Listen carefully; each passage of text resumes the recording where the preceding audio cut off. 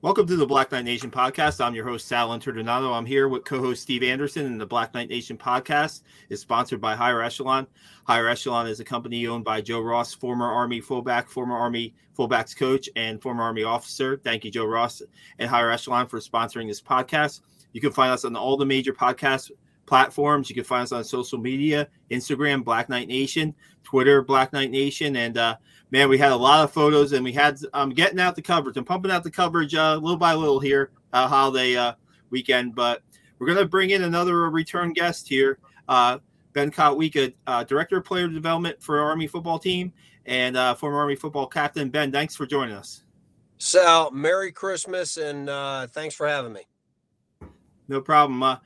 Man, that must have been pretty fun to watch from your view for the bowl game finish, right? I mean, a walk-off field goal, not something that happens a lot in college football, not something that happens a lot with the Army football program.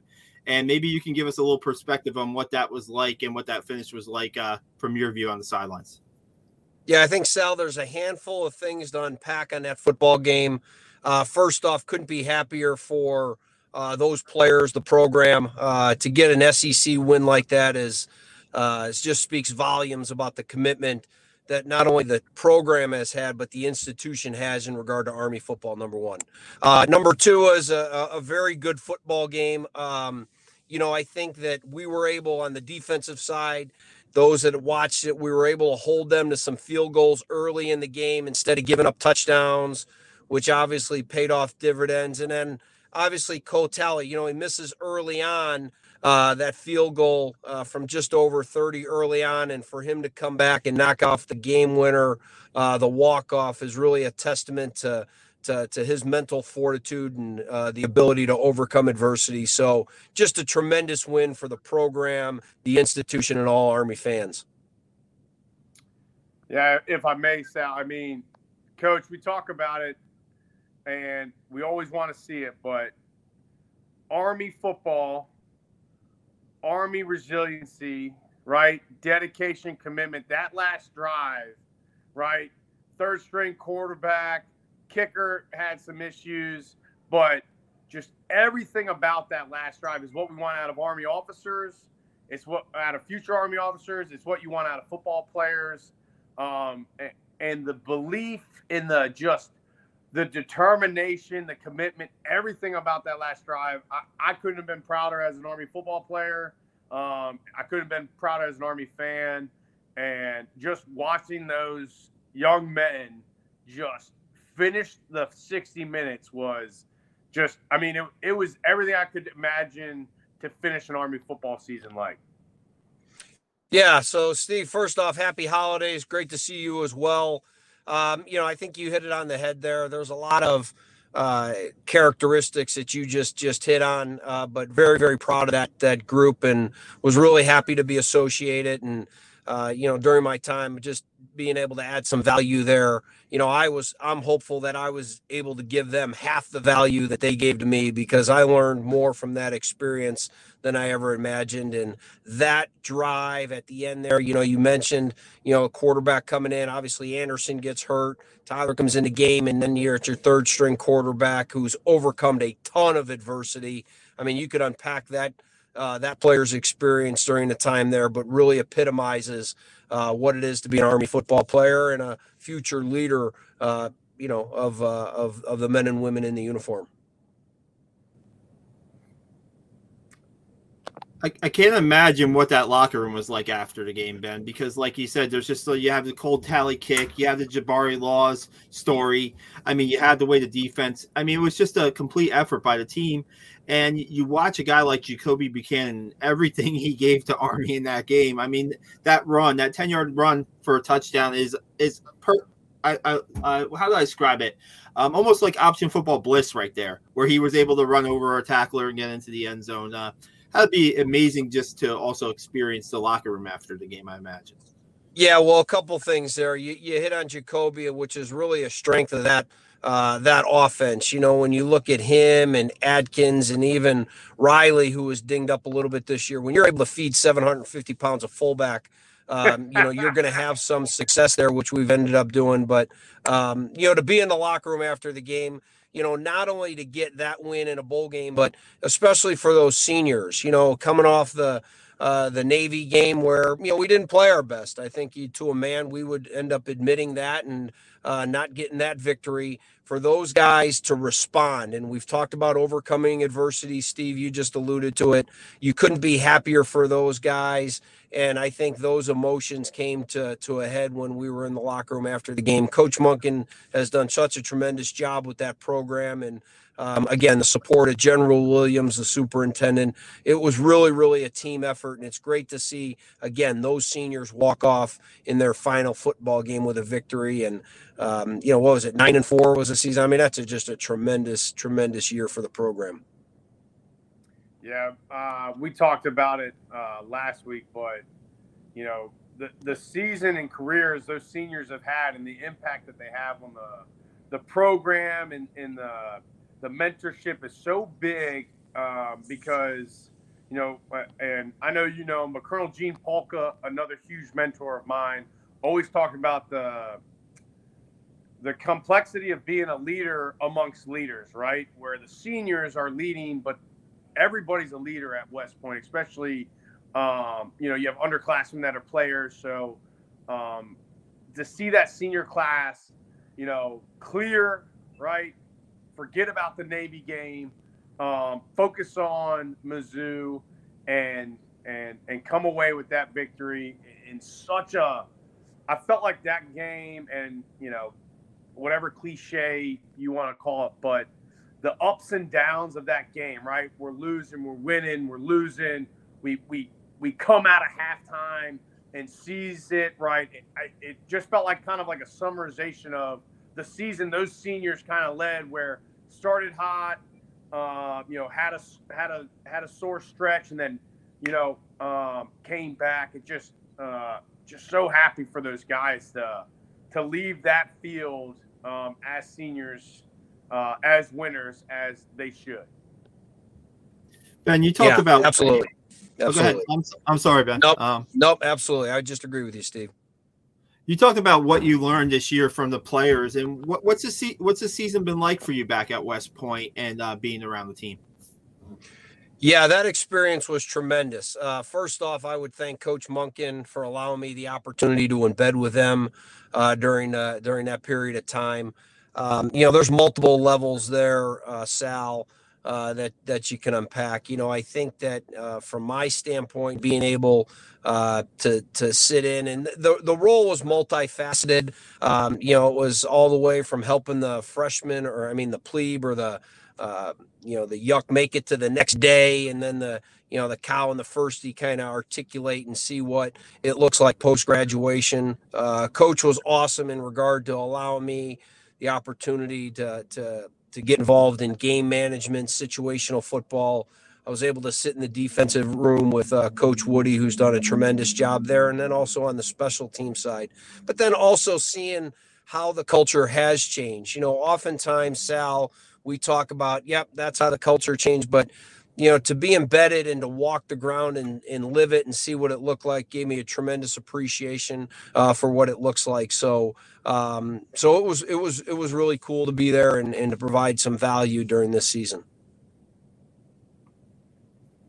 Coach, one thing that I always try to ask guys that have been around the program, and you've been around the program, even though you weren't in the program like you are now, you went to West Point, you follow the program, you've seen a lot of teams, you've seen a lot of cultures, something that, we always kind of try to facilitate first, right, is a successful culture. How unique or how comparative is the culture from, what you saw when you played to now, under Coach Sutton and now under Coach Monken, and just how do you feel the similarities and differences are for now versus then?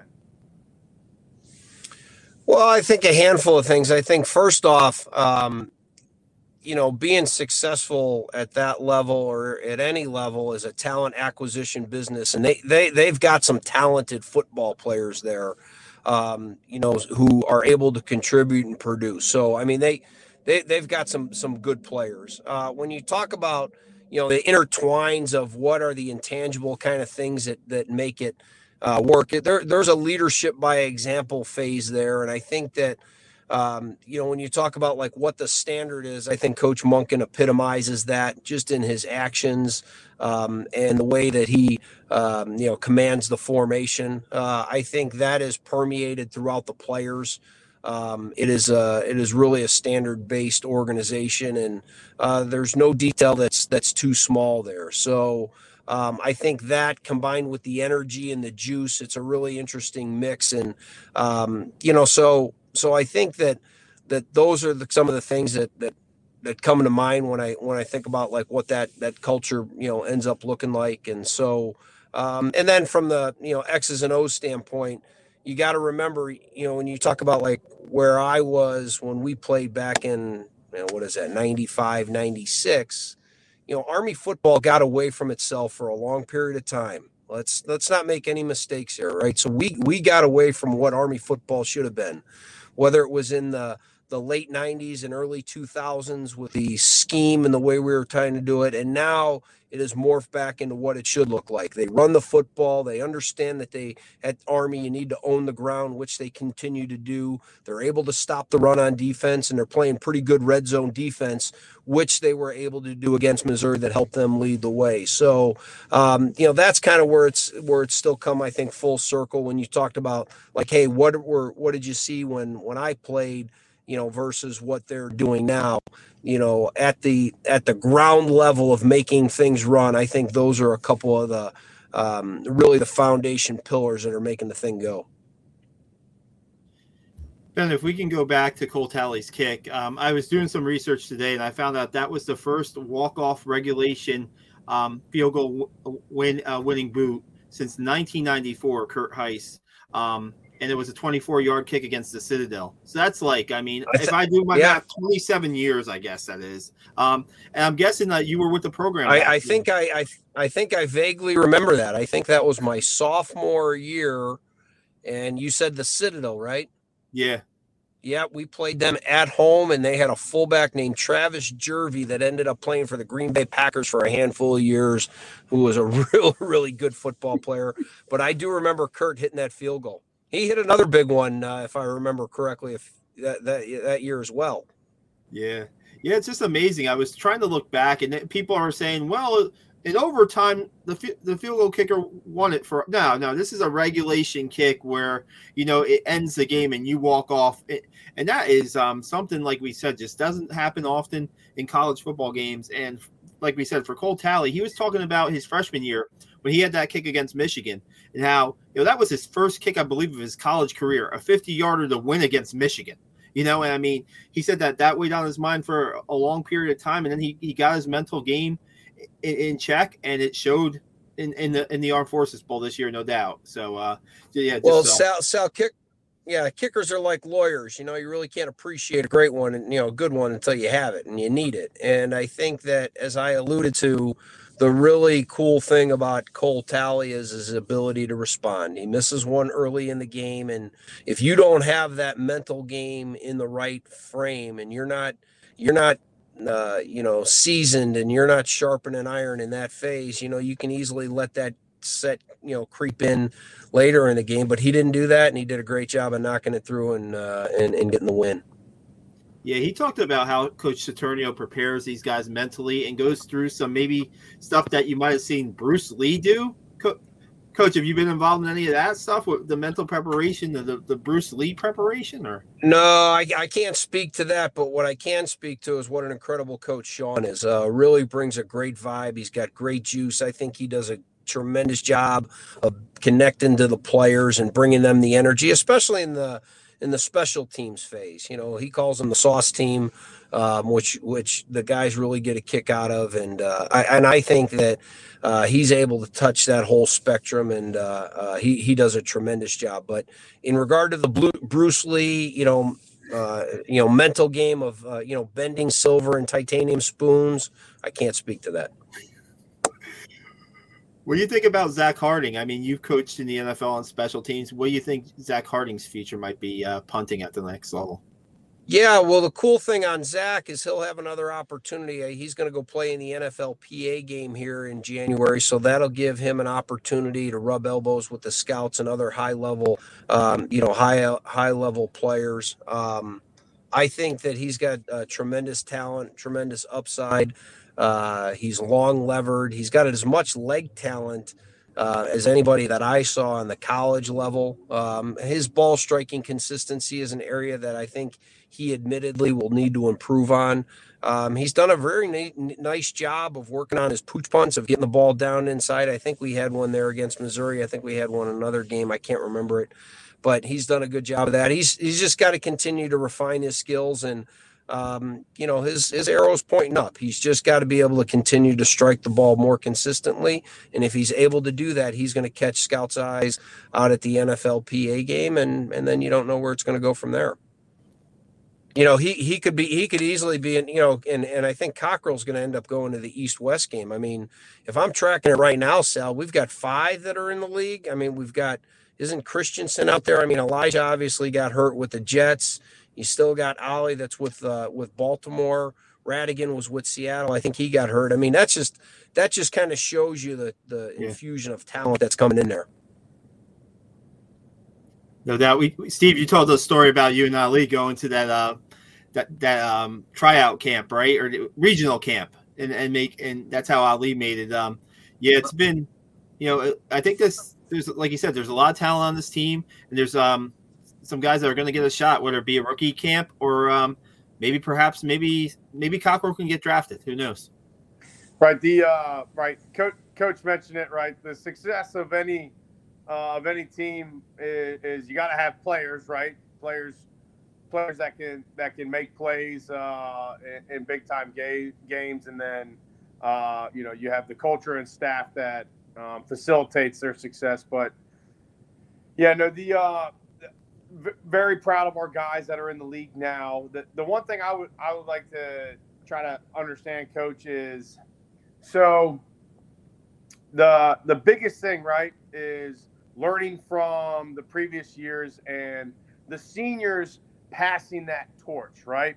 We got to have this class make sure the juniors understand the accountability, the discipline, who's going to lead this team, who's going to be the seniors that now take over, who are the guys that are in charge, which is always something that happens, usually, maybe soon, but, springtime kind of who establishes themselves in the spring. But who are you looking at now that, the season's over, you've got to enjoy it? I'm sure you've already been on the road, and you've already made calls, right? The process doesn't stop, right? You try to win, right away after the game. You get the 24-hour rule. But who do you see next year as the upcoming seniors to kind of take that torch and propel this team to another 10-win season? Yeah, I think it starts and stops with Marquel Broughton. When you just talk about leaders, that team did have a junior that was one of the captains on the team.